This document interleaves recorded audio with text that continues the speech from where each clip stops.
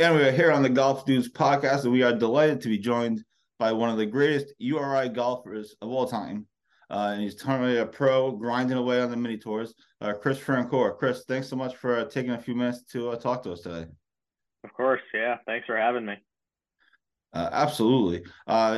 You turned pro. You're one of the the contingent of pros from Rhode Island.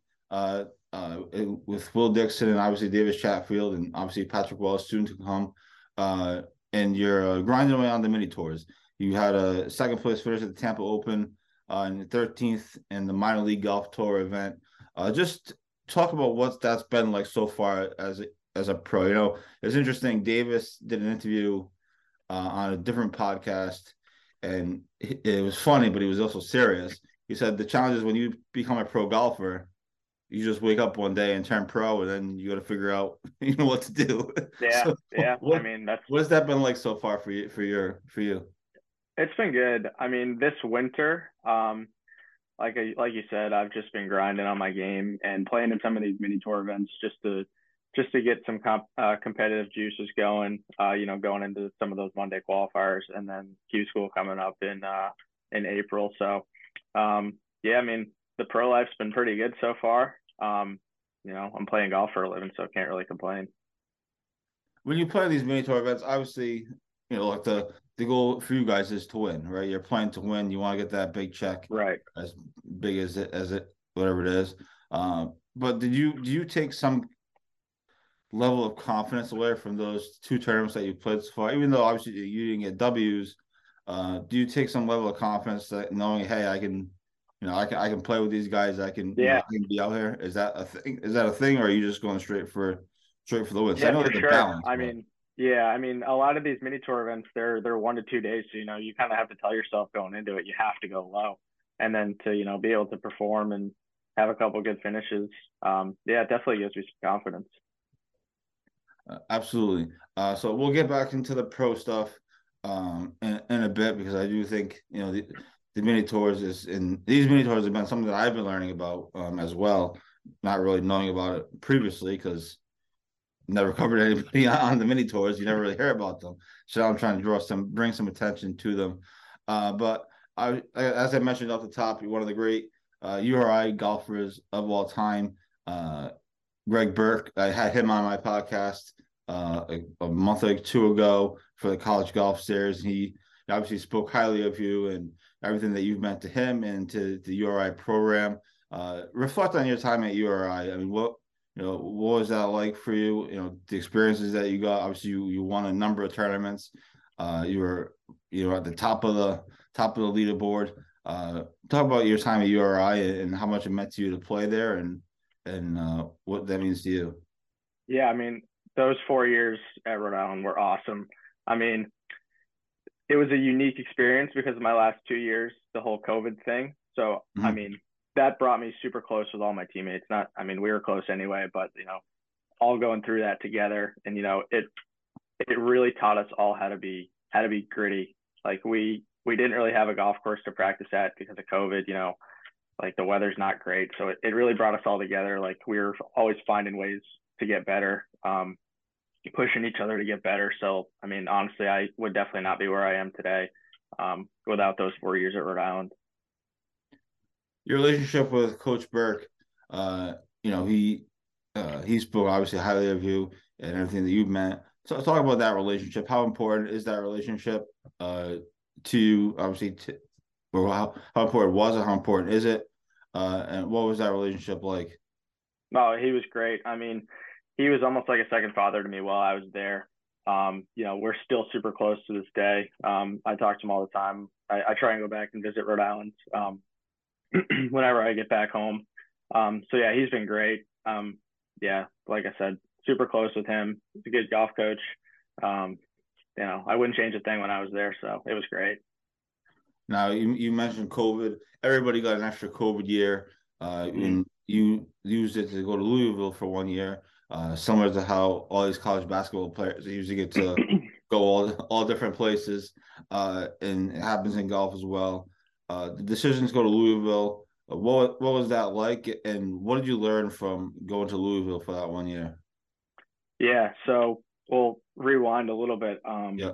I actually, my intention was to just turn pro after going to Rhode Island. But after talking with Coach Burke, he kind of pushed me to look at, going somewhere else to kind of develop my game a little more. So I can, and credit that to him for kind of convincing me to look elsewhere too. I mean, I'm sure he would have loved to have kept me for another year, but yeah, he helped me a lot in that process. And then, the whole transfer portal thing. I entered the portal and was in contact with the assistant coach at Louisville, Matt Wernicke.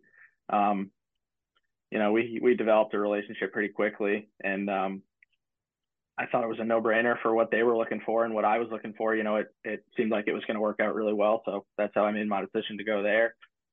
Yeah, when I got there, immediately I had a really good relationship with all the guys on the team and the coaches, and it was just the perfect fit. So it was great. Taking college golf to the next level. You're playing against the best kids in college golf and a really good schedule, competing for a national championship. So it was awesome. I wouldn't change a thing there either. When you leave Louisville, when you get done with college, was your intent, or was there any thought to turning pro right away, or were you always going to play kind of that one last amateur circuit? Because obviously we'll get to the U.S. Amateur in a second, but I know you played in the Northeast Amateur, and you played a number of other tournaments as well. Mm-hmm. Was that always your intention, or was there a thought to turn pro immediately? Yeah, I was always a little back and forth on it, going through last spring trying to figure out what I was going to do. They came up with that Elite Amateur Series Yeah. like circuit, and Mm-hmm. I was into all those events if I did choose to stay in amateur. But the one thing I really wanted to do was try and compete for a US amateur, which I had never done. Thankfully I got in this year. So I'm glad it all worked out that way. I wasn't really in a rush to turn pro. I wanted to play in all these big amateur events because I mean I think the one I had only played in was the Northeast, so I wanted to get used to traveling more, get used to still playing against the higher level of competition. So I definitely wasn't in a rush to turn pro, and I think the way I did it was a good way to go. Yeah, you like you said, you made it to the U.S. Amateur. You make it to the round of 32. Obviously, there's two rounds of qualifying. We had a couple of Ryan guys in there as well as you, and they said the course was playing really tough. That week, the Ridgewood, I think Ridgewood Country Club in New Jersey, if I'm not mistaken. Uh, Yeah, Talk about that experience. Obviously, like I said, you made a run, and that's what you wanted to do. What was that whole week like at the U.S. Amateur? yeah. Honestly, it was probably the week where I played the most freed up golf I've ever played because I knew it was my last amateur event. Went in with really low expectations. Obviously, I wanted to win, but I definitely wasn't expecting to be leading after the first round, which was great. Even though like the stroke play medal doesn't get you anything, but Mhm. I learned a lot from that second round. Not playing so well, hovered around the cut line, but fortunately still made it in. But yeah, that week was awesome. I mean, I had my dad on the bag, my whole family was there, cheering me on. So I mean, really good way to end my amateur golf career. So that was a really really fun week. Now you were turning pro anyways, obviously, but then making that little bit of a run and playing pretty well, like you said, overall at the amateur, did that give you extra confidence in that your decision to turn pro was right? Did you get some extra confidence from that week? Absolutely, yeah. I mean, I always knew that I was a good player, but I had never really had the national exposure to kind of back it up. I played decent over the summer in those amateur events. I think I had a good finish at the Western, but other than that, I kind of had some middle of the pack finishes. So to be able to make a pretty good run at the USAM, especially right before turning pro, um, definitely kind of gave me some validation that the game was there, and I just had to keep working on the right things. Now, after the U.S. Amateur, obviously, all eyes were on Q School, which is something that, and we talked briefly before we started recording here, that I'm fascinated in with just, the intensity of it, how it all works. So you do pre-qualifying in Nebraska, then you go to Mhm. Ohio, and then New Mexico. Uh, Try to take people inside Q School if you can. I mean, obviously, people know about it partly because of Mhm. our reporting. I certainly knew about it before, but never really understood it necessarily. I think you play Q School in one of the old Tiger Woods video games. That's how Yeah. that's my first impression of Q School. And obviously that's not exactly what it's like. But Right. if you can't take people inside Q School, what's it like? The intensity of it? What's a week like?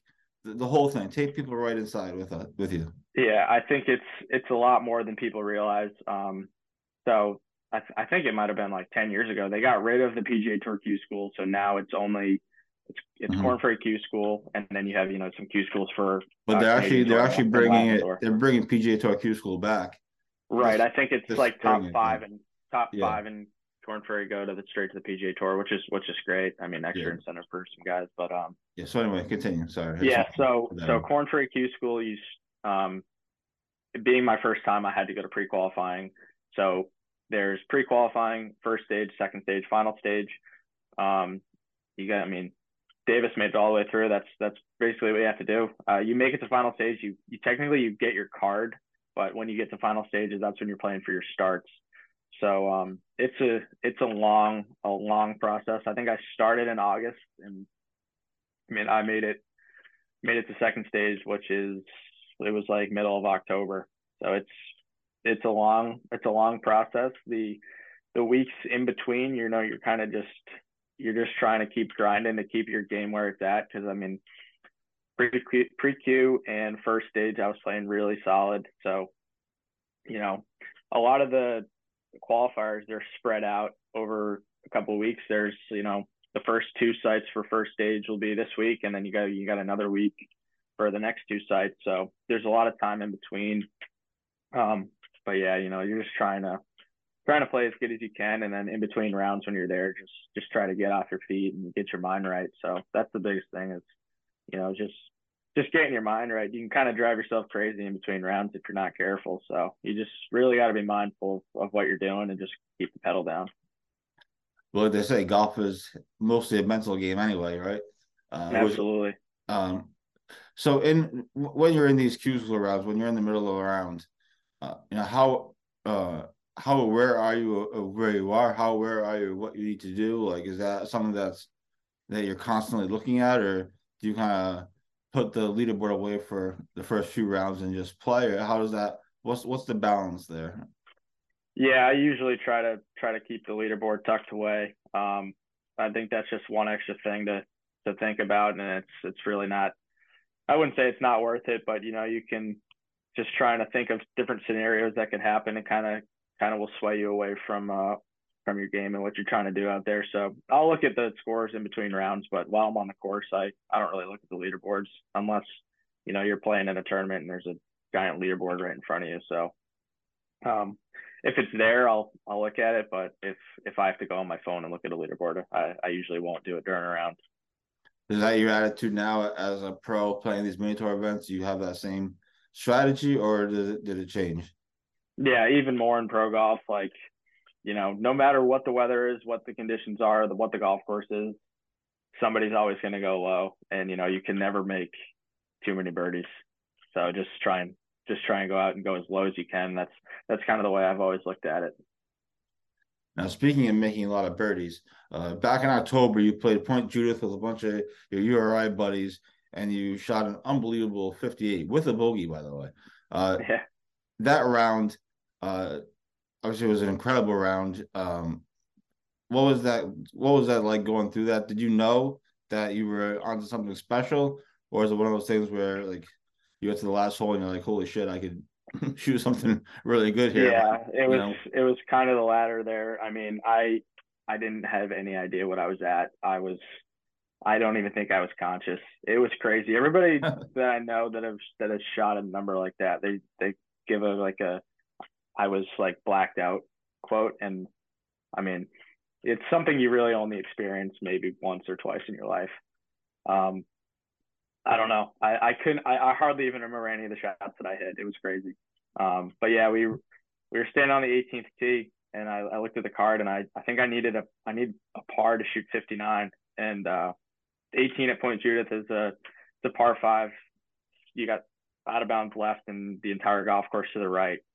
So I just said don't hit it left, and I was aiming pretty far right there, and hit two good shots. Actually, I mean, I hit a 3-wood at the pin that we saw it bounce and then we didn't see it again. So I thought I hold it out for 56, but we got up there and it was like probably 15 feet past the hole. But that was an insane day. So It's so funny. It's so funny that know. you said that. And it's not the same, but it's similar. So Will Dickson, he played in the Waterloo Open last summer in Iowa, of all places. And he didn't shoot 59, but he shot like a final round like 61 or 62 or something crazy. He won the tournament by like 10 shots, something ridiculous. And so I texted him afterward and I said, "Were you thinking like 59? Like, did you know?" And he said the same thing that you just said. It's like he's like, "I had no idea." He's like, "I was just trying to win the tournament and make as many birdies as I could. I didn't even realize what I was actually shooting." But lo and behold, it was close to 59 Yeah, and close to a course record. It's kind of funny. So I was playing with Bryson Richards and Dawson Jones, two of my really good buddies that I went to Rhode Island with. Yeah. Two studs. For the first like 15 holes, we were kind of just having a good time out there. We were talking over our putts, like we weren't focused at all because I hadn't seen them in a while. It was the day after I got back from second stage, actually, unfortunately, because I think I shot like one under par for the week and didn't get through. But yeah, I mean, it was the most relaxed round of golf, you could have ever played. And thinking back at it a couple of days after, I mean, I was just putting the ball down and stepping up to these putts, and they were all going in. And I don't know. I've thought of that going forward. Like sometimes, that's when you play your best golf when you're super freed up and you're not really thinking about the outcome. So that was a really fun day. Absolutely. Usually when I don't care about the round, it's usually when I hit like good shots and like make putts. Not that I'm comparing myself to your level of golf. I stink, but the same thing applies generally speaking. You did something on your Instagram account, which is a great follow, of course. But you did something on Instagram a bunch of weeks ago. I think I liked every single video that you posted where you played 3 different balls and you always have like a competition. Now I don't know if that's something you do to practice or just something you're doing for fun, but I just thought that was kind of neat. What do you get out of doing something like that? And is that kind of a way to help you practice different shots, different situations?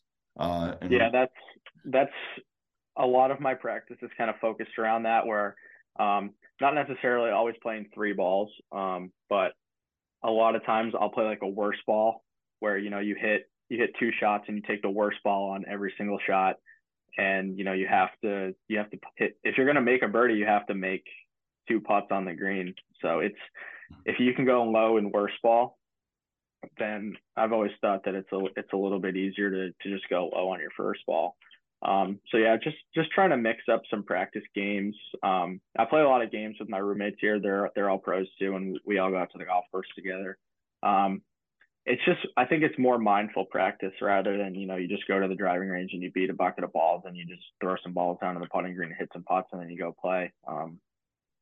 Having a lot more free time now. I think it's easy to kind of get lost in some long practice days where you're a little mindless out there. So we've just tried to make it a little more mindful and kind of focus on what we're doing with some games like that rather than just going out and just mindlessly messing around. And then we'll go out and play. We'll do our money games on the course and stuff like that. But yeah, I think we've got a good balance of the practice that we're doing. How has your practice and preparation changed or evolved from the time you were at URI to now? I mean, how has it?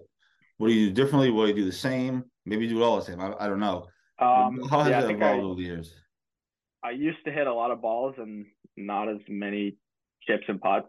So I kind of, when I got to Louisville, actually, I kind of, I would say more my last year at Rhode Island, I kind of flipped it around where I worked on putting a ton, and you have a putt every single hole on the golf course. How often are you got a full or just like a stock 6-iron in your hand that you hit 100 of them on the range and then you go on the golf course and you hit one.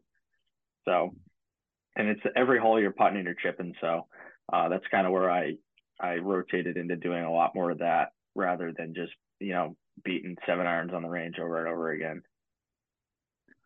Interesting. I mean, practice is so important, obviously, for anybody, but especially for you guys. And it's interesting to see how you guys, as pros, practice and Hmm. what people can learn from that. Um, what's next for you? Where can people find you? Obviously, we'll continue covering you, obviously, but where can people find you? What's on the docket for the rest of the season, month, whatever you want to do, whatever you want to talk about. So yeah, it's been a quiet month. Like you said, all I played in was the minor league tour event over on the East Coast, and then the Tampa Open. Um, I'm playing in the pre-qualifier for the Honda Classic next week, and then it really starts to get going after that. I think I got a couple other Monday qualifiers, a couple more mini tour events down here, and then I'm going out to Scottsdale for a PGA Tour Canada Q School first week of April. So I got it all planned up through then, and then in between that, just practicing. So I'm looking forward to it, and hopefully it'll go well. Is the hardest part of being a pro having to book your travel? Is Yes, that tricky? that was nice in college when food was paid for on the road, and you didn't have to book any flights. So I actually got to go do that after this. I got to book some flights to Arizona. So I'm sure that'll be nice and expensive. Absolutely, probably. A couple quick hitters, and then we'll get you out of here so you can go book some flights. Uh, Obviously, you played a lot of golf. You played a lot of cool courses. Uh, what's your favorite course that you played so far in your career? Ooh, favorite golf course so far. Mm, mm. Honestly, I'm a huge Shelter Harbor fan. We played that a lot while I was at Rhode Island, and that place is just so cool. Actually, I worked there for a few months. I think it was fall of 2020 when we didn't have the fall season at Rhode Island. Mhm. I split time caddying there, working bag room, and then they gave us some practice and playing privileges out there, which is awesome. The head pro Dave Tiedemann is, I mean, the nicest guy you could ever meet. Um, Everybody there was awesome. The par three course there, I mean, we played that place every single day after work. I mean, that place is just so awesome. So I'd have to say that Shelter Harbor is definitely up there at the top of my list. That's awesome. I'll clip that one and send it to them. I'm sure they'll appreciate it. I've only played Shelter Harbor once a while ago, and it felt like you were playing a video game because everything just looked so It's perfect. it's Like the so grass there's there not was a not a piece of grass out of place. It yeah, was like, where are we here? Um, yeah, that place is awesome. uh, your coolest golf experience, to this point, whether it's as a pro or in college, what's a cool golf experience that you can tell people about? Uh, I'd have to go with a 58. Not many people can say they shot that, and uh, I hope it happens again, but that's not something you can really count on happening again. So I'd have to go with that. Next time, maybe you can just settle for 59. That'd be that's fine. Yeah, I don't know if the 59 will be disappointing, but it probably won't be. I mean, I I think you'll take it. yeah, I'll take it. You, Never a bad you day shooting 59. you have a go-to shot, whatever it might be. You can say the shot, but Mm, what club are you pulling? You have a go-to shot. You're in a tournament. You need the shot. What club are you pulling? What are you hitting? it's probably just a high cut driver. Just let it rip.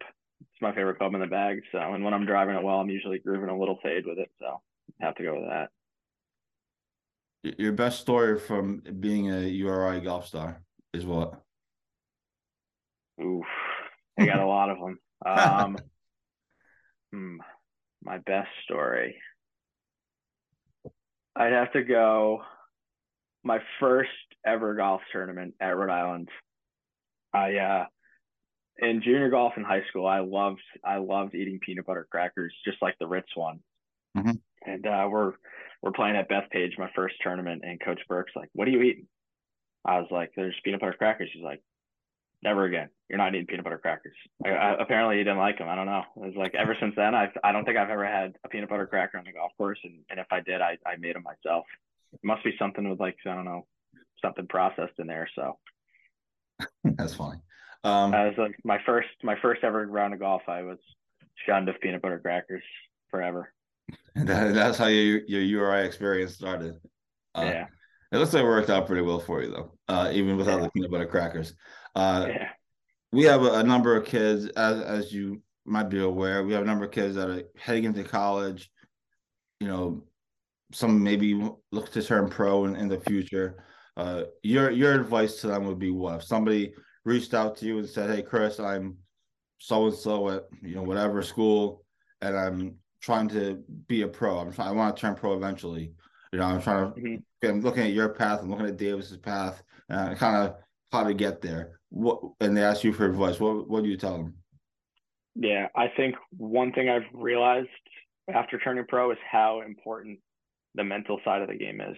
I've been doing a ton of like work off the golf course, just trying to think better. And golf is a very mentally tolling game, and if you can, teach yourself how to think out there the right way, and how to just stay really, really mindful of your thoughts and in the present moment. Because everybody's so good, and there's got to be something that separates guys who are where I am versus guys that are, the number one players in the world, guys that are on the PGA Tour. And a lot of times it's just the mental side of the game. So really focus on that, and just, if you think you're working hard, just remember that always there's somebody always out there working harder than you. So just just grind it out. Is the mental side of the game the biggest challenge of being a pro? Because so much happens in around, like you said, everyone's going 100%. low, everyone's making birdies. Is the mental side the biggest challenge for not necessarily for you, but just in general? Is that what you see out there? 100%. I think it's not getting too high when things are going well, and it's trying not to be too down in the dumps when things aren't going well. Just trying to stay very even keeled. I think if you look at all the guys who are successful in golf, a lot of them are super even keeled. I think Rory McIlroy is a great example. I mean, like he's a guy who just gets it. He's when he's winning a lot, he's very grateful for what he has. He's still very even keeled, and when he plays bad, he's never really showing a lot of emotion, and letting people know that he's playing bad. So it's just staying really grounded, and telling yourself that just because I'm playing great right now doesn't mean it's going to last, and just because I'm playing poorly right now, that's also not going to last. So just trying to be patient and stay in the moment. That's is kind of what I've learned. Absolutely. Well, listen, thank you so much for taking a few minutes to talk to me. Really appreciate it. And obviously, we'll continue to cover your golf career all the way through. And obviously, you have an exciting couple of months coming up for sure. So obviously, keep us posted. But thanks so much for your time, and best of luck to you and the rest of your pro career. Thanks, Joe. Appreciate you having me on.